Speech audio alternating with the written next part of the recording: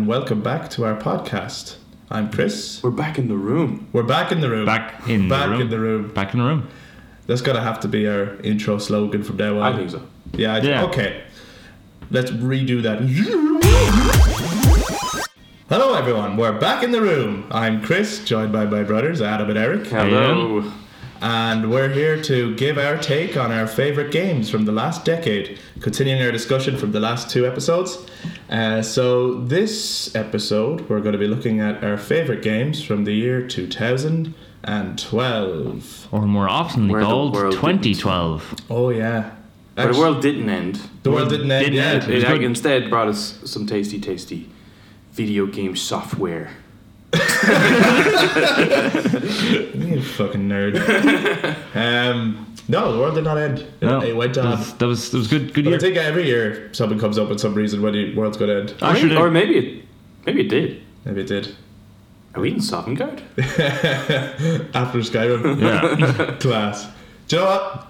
Let's talk about Skyrim again. There's a whole... Yeah. We still played that in 2012, so, yeah. Oh, I think I played most I am of that. still playing it. Yeah, I'm playing two versions of it at the moment. Well, I'm actually playing it right now.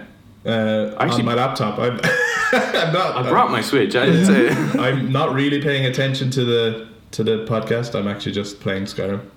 Yeah. That's okay. So yeah, that's fair. I'm only joking. I'm not. I think this time, my aim in Skyrim this time is to be able to actually build a house. I was fucking joking about let's talk about Skyrim. No, we're on Skyrim now, right?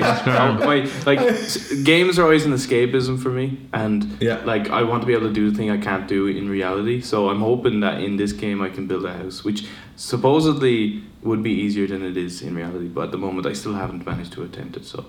You never built a house in Skyrim? No, did you? Yeah. I never built a house in Skyrim. I'm fucking building houses is class. How do you do it? I've adopted a child, but I don't have anywhere to put her. That's not really your fault. The social worker should never sign those papers. They should never let you adopt that child. That's terrible. I don't think she had a say in it. I've adopted this child. Okay. Do you know what? Someone made a video about it recently, but the making NPCs buy stuff that they don't need or want to buy, because it's an option in the game. You can sell stuff to anyone, but it could be somebody who just sells fruit and goes, please sir, I need to feed my family, will you buy some fruit? And then you sell to them pieces of armor for thousands, and they're like, oh, I'm broke now. I went to an inn, just force your stuff on them. Obviously at the inn you could buy food and then a place to stay, but I just sell them a bunch of old books I would have raided in a fucking tomb nearby. It's you know where to put these books. I suppose where Skyrim came out towards the end of 2011, so in 2012 we were all still playing it really for quite a long time. I'm not joking, I'm still playing it. Yeah, no, I know we still are. But on our one. first playthrough we were probably still playing it.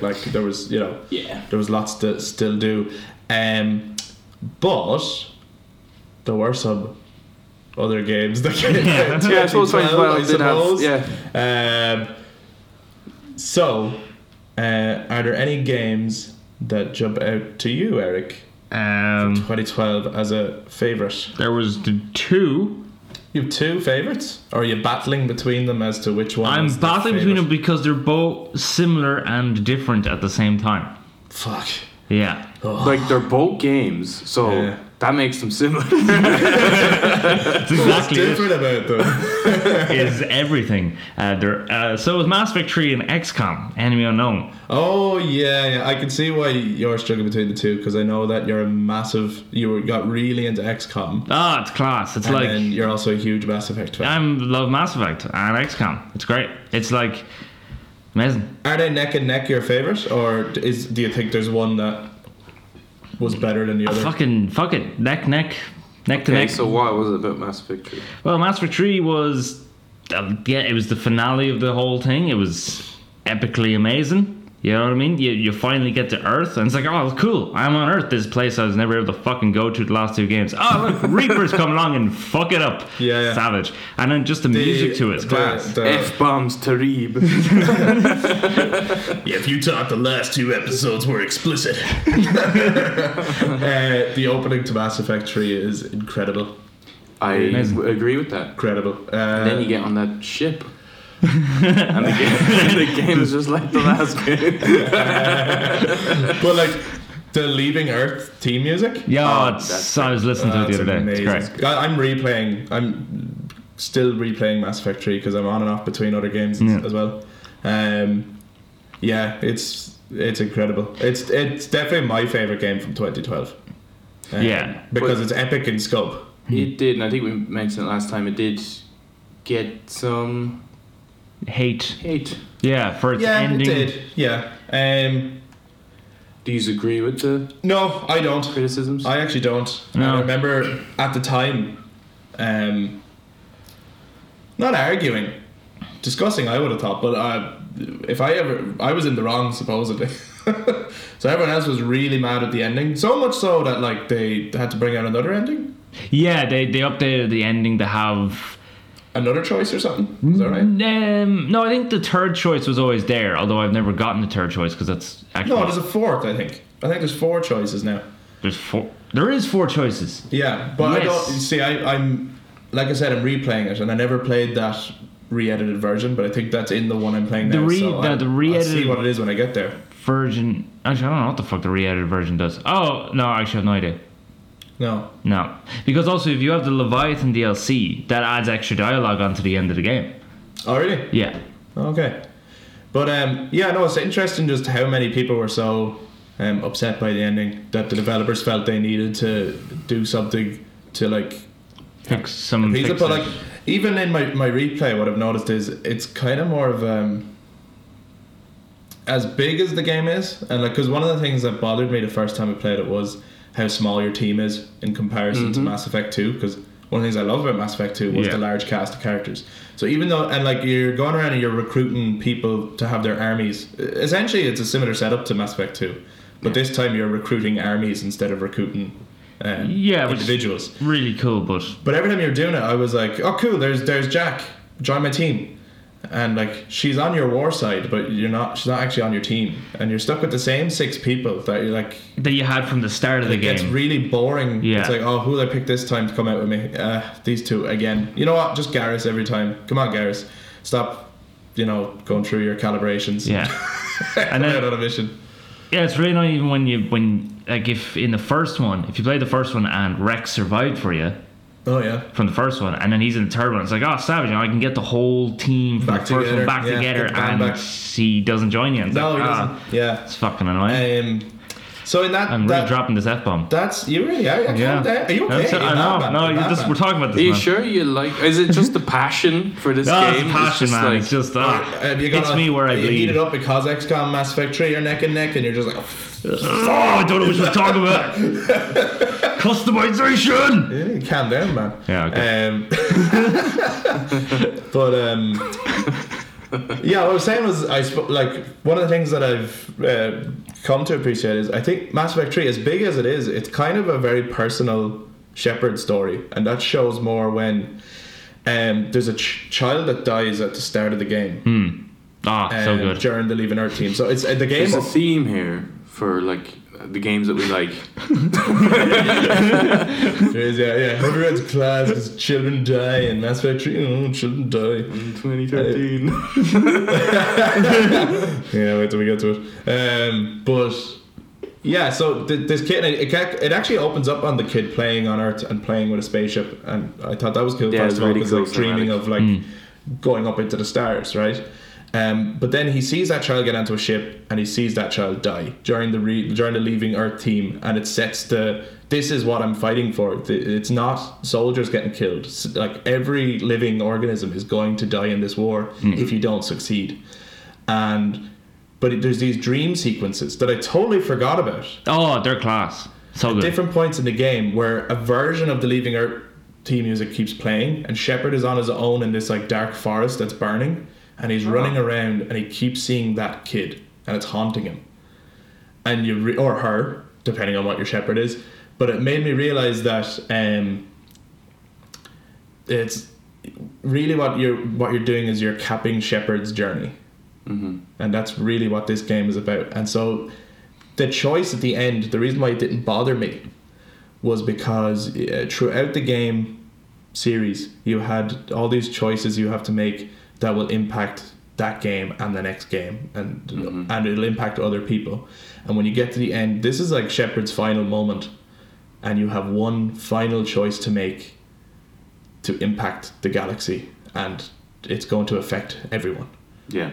And that's why I was like, inherently, that is the Mass Effect. You make a choice and everyone lives with it, and it's a little bit more. It's a bit more cinematic in terms of its storytelling compared to the other two, and that is an issue with RPGs in general. When an RPG tries to become a lot more cinematic in its presentation, you do lose out on choices. We saw that with Skyrim from Oblivion. Yeah. We saw that with Final Fantasy X from 9. Yeah. So when you just start to try and make a game, it's not necessarily making it mainstream, but it's just making it more polished in its execution. Yeah. You lose out.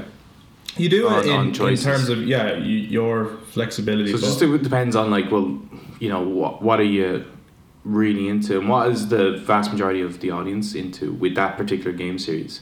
Is it the RPG aspects of it, or is it being more of a storytelling third-person shooter? Well, one of the things that actually is kind of bothering me about I'm really enjoying my playthrough now as well. There's stuff that I'd forgotten about that I was like, Jesus, this is great. And I've gotten to a point where I've loads to do and I want to do it all. So I'm like, right, I'll turn it off in a little while. I got to do a couple more missions. But one of the things, I suppose, like in Mass Effect 2, one of the things that was most interesting about it was all the exploring and doing side missions and doing all this kind of stuff, right? In Mass Effect 3, it feels wrong to go off and do side missions. Just because of the urgency? There's an urgency. Earth is burning. Palaven is burning. Because I remember the galaxy is on fire. Reapers are everywhere. Even when you're flying around your galaxy map, the Reapers can find you. I love that. Like, there's a real deep sense, and you keep getting these messages from Admiral Hackett and Anderson, that we're doing everything we can, but Shepard, you need to pull in every resource you can, because everyone who has ever fought the Reapers ever in history has lost and been wiped out. So there's a real sense of doom and gloom throughout this entire game. Yeah, that makes it hard to do the side fun stuff, I suppose. See, the first time I ever played it, I felt that, and I was like, right, I gotta rush through this. So by rushing through it, you can actually really fuck it up, and some people, again, I dropped it again. So there was moments happening where I was like, why am I here? Who are these people? Why is that person now dead? What the hell is going on? If you rush, which is really weird for me, so I was playing, and I was like, okay, what the hell is going on? Why is the Citadel being attacked by Cerberus? What the hell is going on? It's a cool moment, though. It is a very cool moment. But then when you play, if you do actually do more of that exploring, it kind of does make it more fulfilling. Now you have to take into account, it takes the Reapers 100 years to wipe out all advanced civilization. Oh yeah. So you have loads of time. Yeah, but not to save Earth, because that's getting attacked right now. Yeah, that's true. So but you think about the Batarians' homeworld. That's gone before the game even starts. Yeah, that's true. Which is really cool. I love as well that you have a chance in Mass Effect 3 to tie up some of the story elements that have been set up in the other previous Mass Effects. So the curing of the genophage. Yes. Unreal. So good. I think I remember that. Yeah. You're on with all the Krogans and stuff. And it's Is there a giant dune worm? There's a giant dune worm. The Thresher Maw. That's a great. There's a moment where you have to go in through these Krogan catacombs, and they show these old Krogan temples and Krogan statues and stuff. Yeah. And, there's a really ancient culture, and they have these murals on the wall of this ancient Thresher Maw that people would have tried to challenge in the past, and there's all these religious kind of elements to it, but they try and then lure it to attack a Reaper, and it wins because it's awesome. It's nature winning over kind of science. It's just fucking cool. That's probably, out of all the planets you get to go to, that's probably the best one. Tuchanka. Because with the Turian homeworld, you don't even get to land on the homeworld, you land on the moon. And then with the Solarians, it's it's a jungle, it's kind of pyramid shaped, there's nothing really to it, there's nothing. And then also same with the Asari, when you go to the Asari homeworld. just looks nice, but it's just been destroyed, and that's kind of it. I love actually most of the maps you go to in this one are war zones. Yeah. So the maps are actually like really cool. Some of the maps in and when I say that, like, Mass Effect 2 is still my favorite one in the series to play, because I think I just love the tone of it, and you can take your time more to explore. Yeah. But I fucking love Mass Effect 3. Like, it is really good game, really epic. And I think the maps in Mass Effect 3 are better than Mass Effect 2, because in Mass Effect 2 a lot of them feel like spaceships that have been kind of reloaded, or facilities that have been reloaded. Yeah. A lot of like similar looking corridors, whereas this one there's like rubble, and I love even in the background you can always see Reapers and the sounds of them, and you can like there's huge explosions in the background. When you're on the moon of Palaven, like you're going through going through trenches. Yeah. And then there's the Reapers walking in the distance, and you just hear their horn. Yeah, and the husks are everywhere. And I love that they there's new enemy types, which is because husks had been in it before, which was what happens when Reapers indoctrinate humans and they transform them into these like zombie things. Yeah. But then they show you what happens when Reapers indoctrinate other species. Yeah. And you get these new enemy types, like the Marauders are like, what happens if they take Turians? Or in there's like Banshees, I think, or Asari, is it? The Banshees are Asari, yeah. They're messed up. They're great. What are you talking about? But it's just like lots of cool new enemy types, but they fit in with the story, you know, like it's as a result of the invasion. These are the new enemy types, and this is what's going to happen to all the worlds. It's a really weird thing in it where, you know, in Mass Effect 2, if all of your team survive, it's kind of really boring ending. Yes, but in Mass Effect 3 it pays off. Yeah, it makes Mass Effect 3 better. Yes. That's true. So Mass Effect 2 as a standalone game works better if you lose teammates on the way, because it makes the suicide mission stand up to its name, right? Yeah. Because if you go on this mission, everyone's saying like you really need everything or you're going to die and this is not going to go well, but then you come out like fine, and you're just like, but this is like every movie I've ever watched where they say you don't know what you're up against and the hero always wins. Whereas in Mass Effect 3, if they did survive, they all have like great payoffs to their arcs, and it's fantastic. Especially Morden goes up to cure the genophage. You can be. Can he live? I've never played a version where he always sacrifices himself. You know this bit, Adam. Yeah. That's as far as I got in the game, and then. So there's actually. Did you not finish it? No, I didn't finish that one. Oh, okay. I played most of one. Do you have no idea what people talk about when they're too bad with the ending? No, I do. I do. I suppose people would have like explained in their discussion. Well, that was like the turning point for that studio, whereas like everyone was just like, yeah, don't trust him. That's so weird to me, like to say I don't trust them now because I disagreed with the way the game ended. What have they released since? Well, now this is where I would not trust them, which is Andromeda, which I was really Anthem. I haven't played Anthem, so I can't comment on it. But pretty broken. I was really excited for Mass Effect Andromeda because a new Mass Effect game. But I think they took it in the wrong direction. I remember me and you, Eric, were talking about it, that they should, if they're going to make it have a new character that's not Shepard, you should get to even choose your race. They should take it a step further. Yeah, but even not like that's the least of its problems. Oh, it was in development hell basically for a long time, and outsourced as well. So it's just not up to the polish that it should have been at. No, not at all. And then it also suffers from what a lot of games are doing now, which is bigger map must mean better, and it's like no, not at all. Like if you look at the maps of Mass Effect 1 and 2 and 3.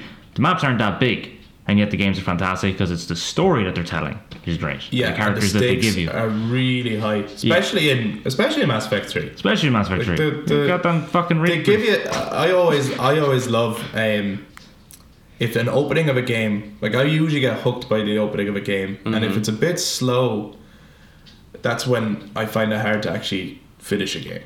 Like the opening, if it doesn't grasp me straight away, like because most of the games when we were younger, they jump right into it, and they jump right into the action.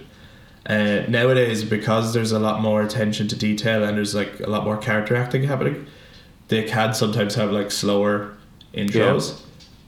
Like just as an example, and I'm sure we will talk about it eventually, but like Red Dead Redemption 2, for example, like beautiful game. Yeah. But because the opening was so slow, and it's so slow to get going, I wasn't like jumping on the bandwagon. Like I was finding it really hard to actually get really into it. Whereas Mass Effect 3, like straight into it, the Reapers come, they invade Earth is burning, you're straight into a war, you gotta leave, and I love all the politics. And again, like with the thing with the genophage, like I love that, right, we need the Krogan to win this. And the Krogan, who know the universe is burning, is like, okay, we'll help you, but first you must cure the genophage. And then if people said you can't cure the genophage because if you do, the Krogan will rebel again. And then, you know, and there's this whole political thing. It was like, if we fix it now, it fixes this problem, but it might create another problem in the future. I love the politics. Another brilliant thing about the genophage moment is back to when Morden can Morden survive? No. Even if you choose a negative option, Morden will not survive because you actually end up shooting him. What? Yeah. And he's crawling towards the computer and then he dies just before he gets to it, so you don't even clear. That's if you make that deal with the Solarian. She's a bitch. She's a massive bitch. She's a massive bitch. The Solarian counselor. Yeah, I think she's the matriarch leader or something of the Solarians. Yeah. She tries to like sneakily make you like lie to the Krogan and say, we cured it. And then if you do that, because they won't notice for years. And you have Rex will later on come back and try kill you. Really? Yeah, because you didn't cure the genophage. Oh my god. Part of me wants to see. I didn't do that because like I'm like, no, screw you. I'm going to cure the genophage. Like this is nuts. Like you literally committed genocide on like babies. Yeah. But part of me wants to go back again after this and do all the negative stuff just to see how it plays out. I usually do Paragon because it kind of makes sense when you're going through. It's like we're at war and we're trying to save the Earth, so it really doesn't make sense to start making enemies like Jordan and go, you know what? Screw you. Which is like the way he speaks. I don't like your tone. One thing I would say of the two voice actors, Jennifer Hale. Oh, without a doubt, is way better. Is a better voice actor. I hear that a lot. That the female Shepherd is the kind of the more enjoyable character players. Well, she's just a more natural, I think, in the way she speaks. Like the male Shepherd, I suppose they were trying to make it a little bit anonymous, or I don't know, like because you could make him look so many different ways, so it has to be a voice that could suit any of those different looks, I guess, you know. Sure. So it's not any particular. You can't put an age on it, I guess, because you Is could two make the first one where you but could play as a female? No, you can play as a female since the get-go. Yeah, from the beginning. From one? Yeah. From one, right, okay. Yeah. Okay. Yeah, always. Yeah. But that's a good point that you made about it, because I think I agree with that. And all three Mass Effects, them being RPGs, the onboarding is like really, really good. There's not that whole trying to figure out, well, you know, what's that button do, and you do this to activate that, and all this kind of stuff. Like you can just jump straight into the game and get going. Yes. And that is like, you know, I think that's something that people don't really think about when they think of like a good game. But the onboarding is so important. Like I agree with Red Dead. Like it's just there's too much to do in that game. Too early. Yeah, I think it needs to slowly introduce you to kind of, because it is a simulation. It's not really an RPG. That's a simulation. Yeah. Another one I was playing recently is called Jump Force. Have you seen that? No. It looked really interesting because it was like it's supposed to be like Dragon Ball Z meets. Oh, that Jump Force. Yeah, so it's like it's a fighting game. Well, why didn't you say Jump Force? I know. Well, I tried playing that, but oh my god, just like screen after screen after screen of just reading. Right. It's like press this button to do this. Press this button to do that, and it's like that is just, it's a horrible way to show anyone how to play a game, like teach them to play a game. But isn't that like fighter games? So shouldn't that be following kind of more or less the same rules as any other fighter game? Yeah, well, sure. Well, it's a little it's almost like it is a fighting game, but it's not a traditional arcade style fighting game. Oh, okay. I think DC Universe Online is another one where it's just like, or any of those MMORPGs, they have like really bad onboarding. I can't get into MMOs really. Yeah. They're so strange to me. I think that's something that nearly every game should follow, is that kind of cinematic approach to just introducing just the really, really basic mechanics. Yeah. And then slowly you can add on. I'd set the stakes. Set the stakes of the game first, and then open it up to the exploration. But let the player feel invested. Yeah. I think, because every game that I've ever played that's been like a favorite of mine, pretty much does that. And it's a combination of every single like piece of talent that's in that studio. It's down to the writing. Yeah. It's down to the development, QA. It's the score. Like everything comes down to just that. Like and generally like they tend to do the start of the game like last. Yeah, that's true. Because it's like you already know what you're working towards, so you just tend to like try and tunnel them towards like everything that they need to be able to do. Yeah. Not always, but I mean, in a lot of cases. Although, weirdly enough, in 2012 there was another great game called Journey, which doesn't show you how to play and does set you where you're supposed to go, and then you yourself just have to kind of. Well, there's not a whole lot to the controls in that game. No, but still don't. But it's still you're kind of figuring out, which is really nice because there's not much to the game. I mean, there's it depends. Like I was specifically just kind of talking about RPGs. Okay. That because RPGs are generally really, really complicated. It's got a lot of systems involved. There's a lot of, again, there's almost simulation involved as well, because you've got one button that can do a lot of things in the game. And depending on the menu or the scenario or like how your proximity to it and stuff. Like just the horse alone in Red Dead 2, like the amount of things you can activate and engage with just around the horse is ridiculous. Loads of stuff. It's unnecessary, the amount of stuff you can do.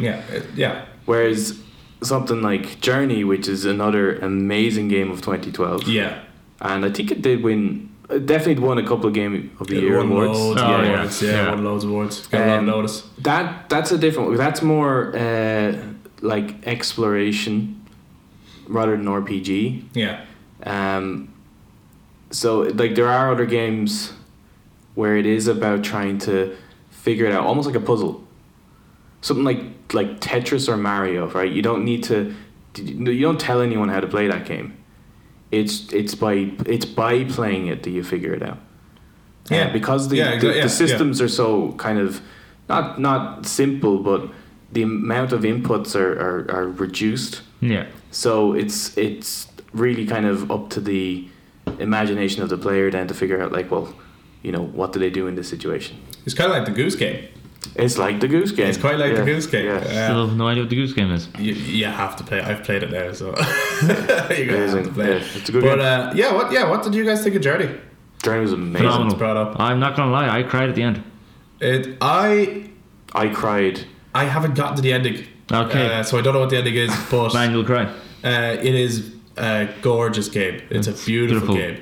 Every so often I come back to it because it's really easy to just put on and play, but it's got really surprising design elements that I wasn't expecting. Like, because what do you mean in terms of? Like when you leave that sand area and you end up in like this weird. Underground kind of. Yeah, the underground place, and there's like these like flying mantis things going around, and there's like this element of don't get caught by these creepy machines and stuff. And I was like, oh jeez, I wasn't expecting like any of this. It's almost like really interesting. Like Journey, for people who haven't played it, like there's no dialogue in it. There's no you can actually come across other players as well. Oh yeah. And you can interact with them in a very limited amount of ways. So it's almost like as if, imagine in your phone you have access to maybe 3 or 4 emojis. Yeah. And you're trying to communicate with a stranger using only those emojis. And that's kind of it, really. So in the game you can kind of make a noise or sing at them, kind of. Yes, yeah. Or make kind of like a call. And then you can move. So you can kind of go up to them, make a sound, and then move over to another location and make another sound to kind of indicate, hey, if you come over here. So it's like this communication, even though there's a language barrier. Yeah. Which is really, really clever. You can't like do any hurting or damage to another player on the game. So the only real advantage of coming across another player is to kind of aid each other, to help each other in it. Which is great. Yeah, because there's all these it's so different to the usual multiplayer, everyone against each other kind of thing. Yeah. Well, because that is like the only, I suppose, piece of interaction you can do in it. It's interesting that if you remove any type of method of harm, people will immediately resort to helping. I'll tell you where that game had me, right? And I don't know. I don't know where it ranks for you guys. Yeah, right at the start. Like I said, the minute you wake up, the minute you get right up. Yeah, you're sitting on the ground first, right? And then you push a button. And it doesn't tell you. It doesn't say. Yeah, no. You just press whatever to start. It's like zooming around, and then eventually you go, "Should I do something?" And you push a button, and it just happens. And you go, "Oh, and cool." It zooms in on a mountain. You're like, "I suppose I gotta go there." But the sand. It looks good. The minute the sand moved and how gorgeous the sand looks, I was like, "Oh, you have me." And like, I don't know where it ranks for you guys, but it was in my top 3 games that year, definitely. Like I mean, I personally I preferred Mass Effect 3. Like that was my favorite game that year, but only because I was already invested in Mass Effect and the stakes were high for me, and I was, that had an epic scope and scale that I'm into. But Journey was just so innovative. Yeah, it's like one of them Pixar shorts. Yeah, it really is. Where those they don't use any kind of, they just rely on the animation. They don't use any voice at all. Yeah. But it's like if you just made a game out of one of them, that kind of concept, and it is really, really short. You can do it in like 2 hours, I think. Yeah, I cleared it in like one night. Yeah, I love the design as well of the character, like the kind of Middle Eastern. Yeah, but it's not like, specifically from anywhere. No. But there's a vibe there, and it's not. It's a vibe that I would say is possibly underrepresented in gaming characters. Like protagonists tend to be Asian or American. So sure. I'm not saying the character was of a particular ethnicity or anything, but there was a cool look there that I thought was. Yeah, well, there was a nomadic look, which is what I mean. The character is known as the Traveler. So I mean, it has that kind of nomad of the desert kind of vibe to it. And great title for a game. Journey. Journey is but just the overall simple, the story arc is phenomenal. Yeah. And it goes full circle. Does it? Yeah. See, like I said, I haven't finished it, so I don't know. So when you finish it, right, yeah. you'll see that it'll be back to when he's sitting on the sand. Oh, right. And so there's like a cyclical nature to it? You can just go again. Oh, nice. Yeah. And contextually, does that make sense? Is there like a story reason for that? Yeah. One thing also I like about it is they do have a story, but you yourself have to figure it out because there's no dialogue. Like they just show images. Yeah, like I was loving those drawings you see and stuff. Yeah, there's hieroglyphs, but it's more like you can put your own. It's like it's a piece of art. Like it is actually a piece of art, and that's the thing where it's like when people may not take video games seriously, they think it's for children, or they think it's like just mindless. They should play Journey. Just shooting and stuff like that. Yeah. Like that game alone proves that video games are they are a piece of art that just like cinema and theater and music, and this would be the equivalent of like is it like shadow theater kind of like shadow puppetry and stuff. Yeah, or even just music in general. Like like you hear lyrics and you can kind of put your own experiences on those lyrics, like not explicitly saying what the song's about. That's what this game is. Like you look at those hieroglyphs and you can kind of try and piece it together, but the overall experience of the arc of the game, like you can interpret that in whatever way you want, really. Mm-hmm. Well, on a side note, one of the only genres of music where you kind of can't do that, which is like put your own experiences on something, is in hip hop, because very often the artist will say their own name in the song. They will tell you exactly how to feel. Yeah, Stormzy here on the mic, and you're like, oh, okay, well, that's not about me then. Last time I checked, I'm not Stormzy. Now in a song with Linkin Park, you're like, oh, nice one. Yeah, well, I mean, like Journey is like one of the better games in that part. There's a lot of games that don't do that either. Yeah. So when I'm talking about that, I was just talking about like good music in general. We're not saying all hip hop is bad. But actually, on the topic of music, the music in Journey is gorgeous. Well, it won a BAFTA. Yeah. It's a BAFTA. I think Grammy? so. won an award for like. We are not educated on what awards are. Hey, well, it's just there's so last many. year where we were able to tell you all the facts about the games and stuff. Yeah, we don't know anything about 2012. Well, it's just that like that's the confusing thing with like game. Like you can say for films and music, there's like kind of one overarching award ceremony for them. Yeah. But with games, there really isn't. They're trying to do it with the Game Awards. That's right. But it's still not quite. Like people are still kind of saying, like there's IGN's Game of the Year. There's fucking like. Yeah, like I think Verge's it's crazy Game of the that games aren't on this. They're still not put on the same level as music and movies. Like there's so many of them that come out every year, and the amount of talent that goes into them. And it's just people just don't understand them. Yeah, and it's multiple facets. Like there's. You still have your camera work, you still have your artist, you still have your music, you still have your acting, you still have your writing. Like, you know, it's everything that a movie does, except it gives you more an interactive.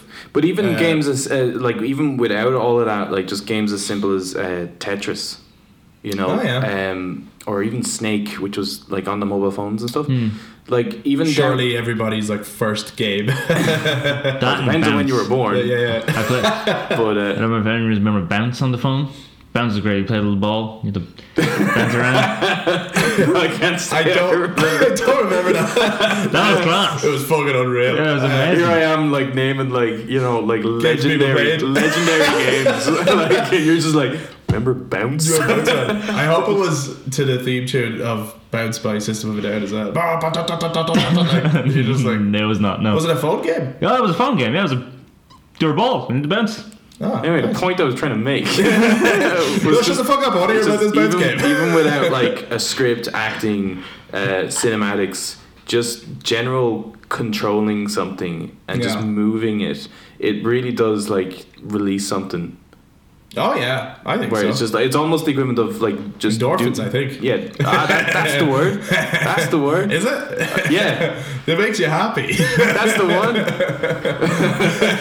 Where it's just like just doodling on a piece of paper. Yeah, you know, there is like a creative expression to it. Oh, and that's what Journey does to some degree. It's like it's like that. It is like the Tetris or the Snake. It's like. Very simple interaction. Yeah. That is just backed up by the music, the visuals, and the script as well. I know there's no like talking in it or anything like that, but there's still a script. It still follows. There's still a story there. Yeah, definitely. I mean, even if you don't know like what the exact story would be, it's alluding to things, and it's like you can say what it's not. If you know what I mean. Like there's definitely stuff. It's not like, Call of Duty. There's stuff you can like there's stuff you can rule out. You know, like if you well, I think it's a story about I don't know, a father looking for his dog or something like that. You know, like it's not that. Like, but it's not going to tell you exactly what it is. Oh yeah, see, I haven't seen the ending, so are they looking for a dog? Is there big dog? But if you like dogs, Journey, great. I do like Journey. Do you like Journey? It's just that other stuff came out too. I love Journey. It was really good. That Game Company, which is it the actual name of the company who made it? Who did it? That Game Company. Yeah, what were they called? That Game Company. Which one? That one. That is actually. But they have That Game Company. They have a game that's very similar to it on iOS. I'm not sure if it's on Android yet. It could be. I'm not sure. It's definitely on iOS. Called Sky or Children of Sky. Skyrim. Not Skyrim, but Children of Sky. But it's free. It has the same. I think I saw the sound price. Does it? It has more of a blue vibe to it, is it? What do you mean a blue vibe? Like a blue color palette. Because it's called Sky. No. Like it's. Well, really, Journey has a very like red orangey kind of tone to it. Or maybe I think it's something else. Let me see what the full title is. It's Sky Children of the Light. It's definitely coming to Android. I don't know if it's out yet. Freaking long game titles. Yeah. Sometimes I hate them. But it's a good way of finding. That game plays very like Journey. It's the same kind of. You don't have as much interactions, but it's fully online, so there's a lot more players on it. And as you go through it, you unlock like emotes, like things from things like Fortnite and Destiny, that kind of thing. So the more you play it, the more emotes you unlock so that you can better communicate with other players. So it's like as if, the emotes actually have the more you experience. They actually have a purpose this time. The emotes always have a purpose, which is back really. to what I was saying. It's like, how do you communicate with a lack of interaction? Not really with Fortnite and Destiny when you can just have a microphone, but when games you can't have them. Sure, okay. Yeah, what about the kids who don't? You know what I mean? Like, well, then they try to point. encourage interaction between people. Like, there's no point in those games, I suppose. Useless. Like, there's no point in playing Fortnite unless you're going to interact with people, because that is literally the sole purpose of that game, is to play with other people. Like, well, if you want to pawn the noobs, bro. Yeah, bro. Pawn the noobs, bro. Optimus. Anyway, so that game was free. If you want, it's very similar to Journey. Cool. I suppose what's nice now is same developers as well, yeah. Same developer. That game company. Because there was another. There was another member of that team that split off and did a game called Abzu. Oh, I which you saw can that get before, on. Yeah. I think it's on pretty much everything. That is not great. No. Like, it looks like it's going to be like the same thing, and it's almost the same story arc, nearly, with the hieroglyphs and stuff. Yeah. It's just that now it's based underwater. But yeah, that one's not great. Maybe but that's the one I was thinking about with the blue color palette. Actually, that's a different company. So Sky is actually made by the same that game company. It's actually made by that game company. Yeah. What game company? That game company. So where does Journey rank for you guys? I probably would say best game of 2012, purely because I think out of everything that we're going to talk about, because we're probably going to mention a few more as well, that I think it's more impactful. But actually, I'm just going to cut this podcast right now. Okay. I don't want to talk. No, I don't. Okay. But I would call it the best, just because it is really impactful. It shows what you can do. Yeah. With almost like I wouldn't say they were limited, but they're not trying to throw every single tool at this game. Yeah. It's a very short experience. It's not that expensive. But yeah, it's really, really effective. Yeah. No, it is. But I don't know if you can call the game fun. I think it's fun. I thought it was fun, especially those sliding sequences. Yeah, those elements can be enjoyable. I think it's got fun bits. I suppose, like, it's undeniably brilliant.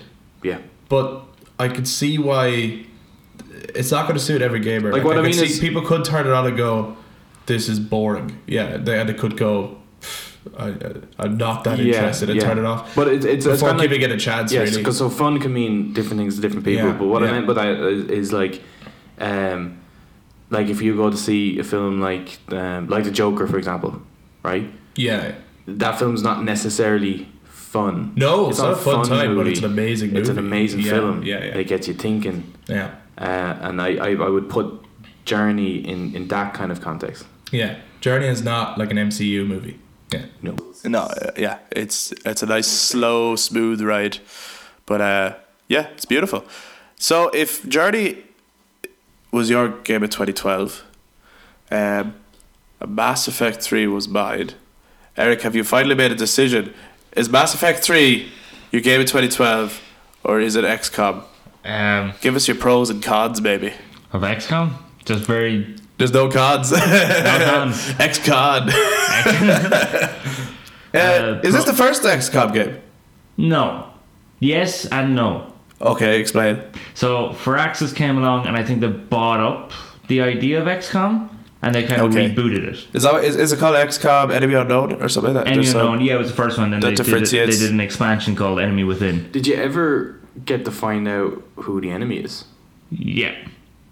So it becomes Enemy Known? No, man, no. It's Enemy Unknown, and then it expands to find out what it is. It's the Enemy Within, man. Do you not listen to what he said?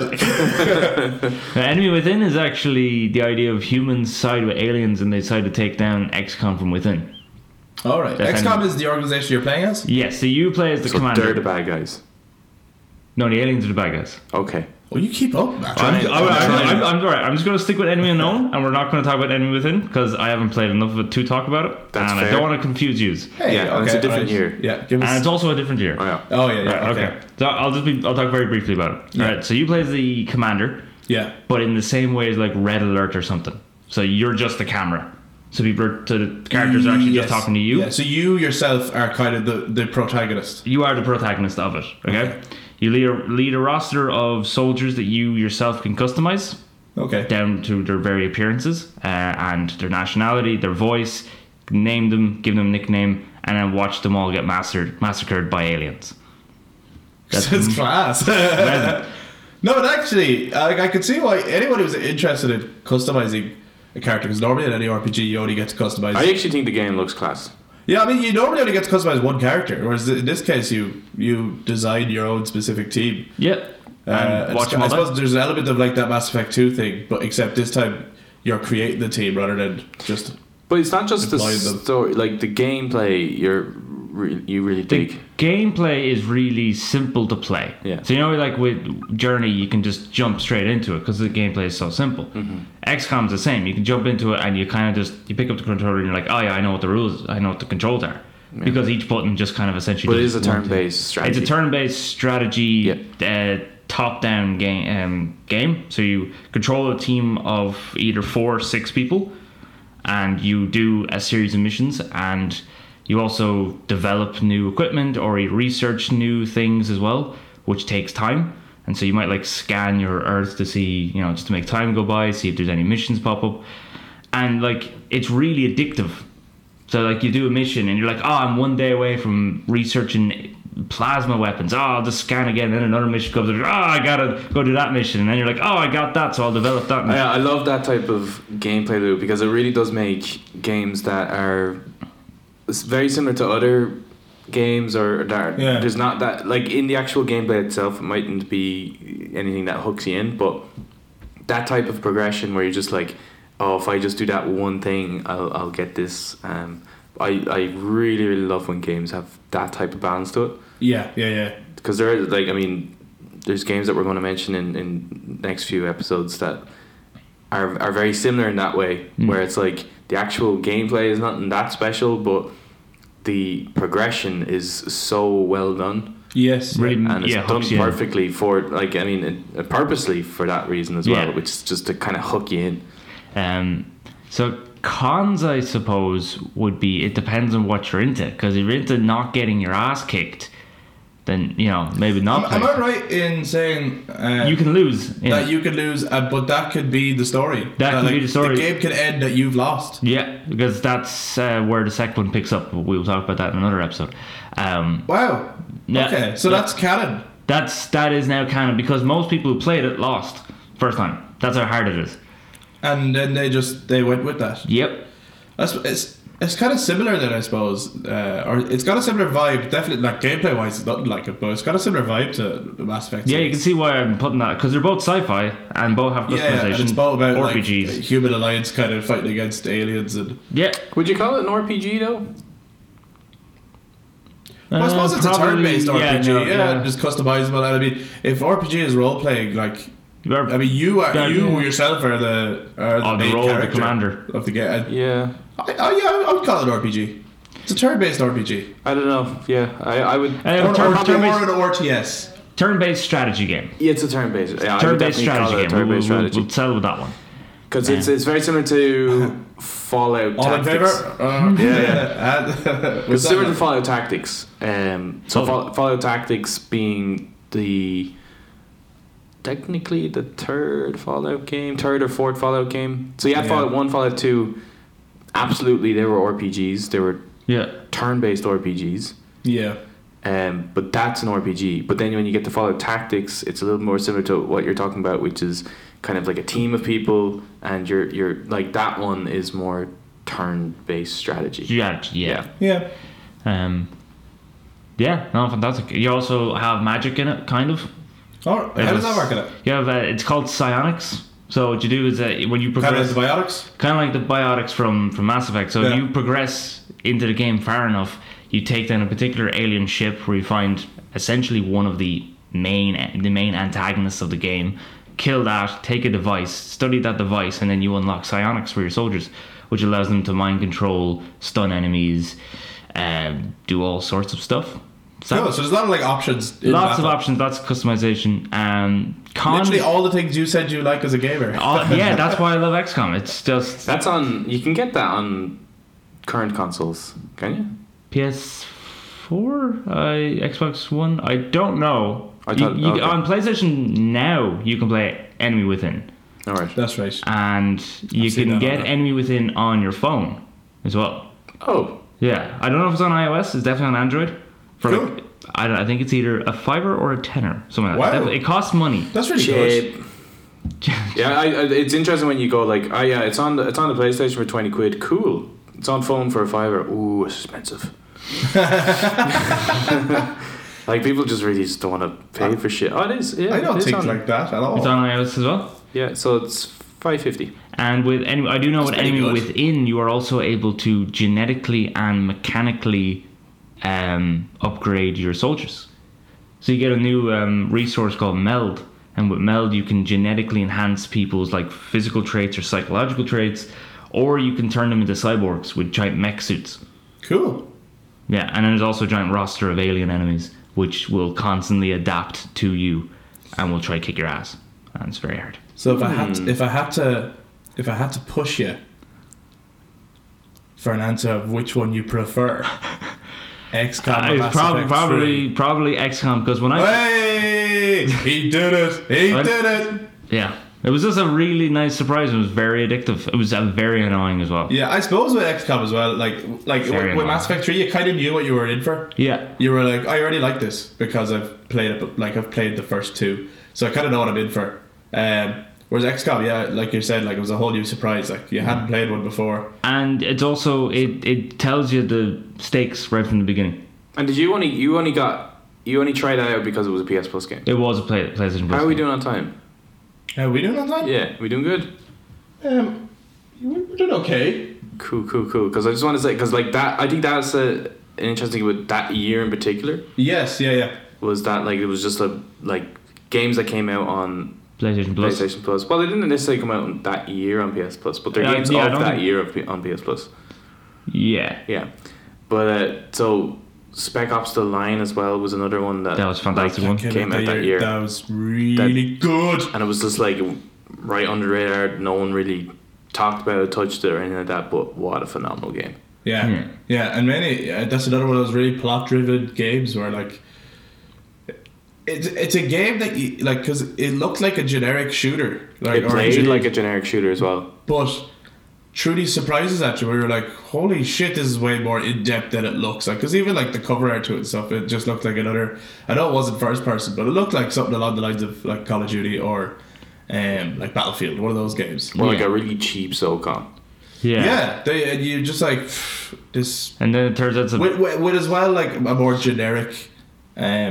Like, don't get me wrong, Nolan North is an amazing voice actor, but you'd kind of heard that version of his voice on a lot of characters that people were asking for. Like, even when he did the Prince of Persia game, he tried a different voice, and they told him not to do it. They said, just do your normal voice. And he went, but my character is from Persia, right? And they were like, yeah, but we want everyone to recognize you. Like, we're using you as a salesperson. Yeah. So when you heard his voice, dude, you're the best thing about this game. Yeah. No, the visuals on it were good, but like so for Spec, I thought so. No, don't worry. Yeah, it's like whatever the gameplay. But so for Spec Ops: The Line, it was kind of like this is just kind of like it felt same old. Yeah. And then it was like, holy shit, like it was doing stuff that you just weren't expecting at all. Yeah, so it really caught you off guard. It hits you with the horror of warfare. Yeah. Because there's that one bit when you have like all your enemies in front of you and you're like, oh crap, and you got the mortar with the phosphorus, and you launch the phosphorus up in the air and you burn the crap out of everything. Sorry, that slight hesitation there was Eric knocking the mic and then going, whoa. It's okay though. I think the mic is fine. You got too much into the horrors of war. Oh yeah, man. You got too much into the horrors. So you just like you burn all your enemies, and you're like, oh my god, look. It's like, and then you're kind of like, okay, grand, that was a cool moment. And you're walking through, and it's just horrifying to see them all covered in ash and their skin just melted. It is horrible, and I didn't mean to laugh, but I just you you come off as like a horrible person in every episode. It's like you can punch a woman and you get to burn your enemies. Yeah. We don't paint you well, son. No, not at all. Yeah, I think like that, like the writing was just phenomenal for that game, and I think without the writing, that would be just a generic shooter. Yeah, because visually not great, gameplay not great. Yeah, like I said, like again, I'm not bashing Nolan North at all, but like at that point, it sounded like very generic voice acting. Yeah. I thought like it didn't sound like anything new or special. Yeah. But I remember just jumping in because like Eric, you were the first play. You were the one checking it out. Same with XCOM. And I'm the tester. That's kind of like Eric lets us know what it's just like you're willing to play anything, really. Yeah, and the other thing is like I'm trying to be a little bit more like that, but I'm definitely the most critical when it comes to games. Yes, I actually don't know if you would enjoy XCOM. I'm not gonna lie. I think I could. But I think timing is always very difficult for me. But like a game has to really hook me before I finish it. Whereas Eric, very funnily, like even if he hates it, will finish it. Even if he absolutely despises the game, he will play it the whole way to the end and then go, "Yeah, it was shit." But in fairness, he gives it a chance. Yeah, at least that's the only way you can know if the game was. Basically, of the three of us, Eric's the only one you can trust. It's like, is Journey good? Yeah, it's unreal. Like right at the end, Chris, was Journey good? I didn't finish it. Yeah, it's amazing. It's amazing. Yeah. So there's also a great quote at the start of XCOM as well. Do you remember it? I do. It's by Arthur C. Clarke. He says there's two possibilities in the universe: either we're alone or we're not. Both are equally terrifying. Whoa. And take that home with you folks. We're going to have to end it there. That's a no, good we have to quote. Spec Ops line now. That's a great quote. I know. I think Spec Ops the Line. The thing that it did was it was the writing more than anything else, probably. Fantastic twist. And really good twists. Yeah. If you're into like and choices at the end as well. It actually has like three endings? I think so. 3 or 4 endings. Yeah. We're really into our multiple endings, aren't we? Well, yeah. Well, it just so happens to be that way. What's nice about Spec Ops, like when you go into Mass Effect, you know it's coming. You're expecting it. It's an RPG. Yeah. You know there's going to be choices to make. Like, because isn't that Phosphorus thing? It's a choice to do. You don't have to do it, do you? No, I think you have to do that one. Well, they play it out as though it's a choice. And there's other bits throughout the game where they kind of make it like there's one guy telling you should do it, and there's another guy telling you, no, this is crazy, you shouldn't do it, right? Yeah, it's like an angel and a devil on your shoulder, nearly. Yeah, and they kind of, I think they tend to like switch as well. So neither of them is like, oh, well, he's just the crazy. You know? He's fucking nuts. It's just that they're both assessing the situation and trying to think what's the better way to follow. Yeah. But like you're at the end of the day, you have to make the decision because you're the commander. They're also they're pretty kind of cool characters. They are, yeah. So it's nice that like although it's story driven, like single player narrative. Yeah. It gives you the illusion of choice. But then at the very end, then you do actually have to make a choice. Yeah. Yeah. Although it's not like extreme choices, it's like very minor differences between the ending. But there's nothing extreme in the game at all. I suppose that it's very opposite to Journey. It's not at all like a child-friendly game. It's not at all. Really graphic, really mature game. Multiplayer is fun. But I do like that it doesn't. There's a lot of shooter games that kind of make it fun and kind of not that they're glorifying violence, but they do kind of make it. This game really like takes its time to point out that like this is horrible. Yeah, I mean a lot of kids can like I think although the content you may disagree with, but I think a lot of kids can play Call of Duty and it's fine. Oh, absolutely, yeah. I'm not saying that there's a complete disconnect. It's just running around and it's fun. It's like it's almost like going out into the garden and playing Cowboys and Indians kind of a thing. With your toy guns. Yeah. But the thing with Spec Ops, although the gameplay may be similar to that type of cover shooter kind of thing, we've seen it. The content is it is way too mature. It's not that it's graphic.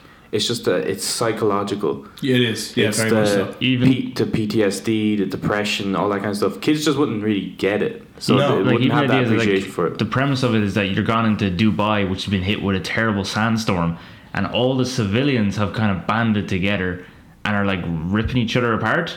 more or less, and then they're also battling these other American soldiers which have let power get to their head, and they're just like being absolute arseholes. Yeah, like it's an unusual game circumstance. Like it's not the typical like some dictator has risen up or anything. Yeah, like it's that. like no one in the game is good. There's no good guy in the game. Yeah, it's a great game. I wish it was just called The Line. Yeah, it's weird that messy game titles kind of bother me. And they could like how I determine whether I like a game is whether the title is good. But I do think it's a pity that like I think that's one that is never really on anyone's radar. It's not really mentioned. It has the potential to become something else. Maybe not the same characters, but the same type of game. Yeah. Deserves more attention. It definitely deserves a lot more attention.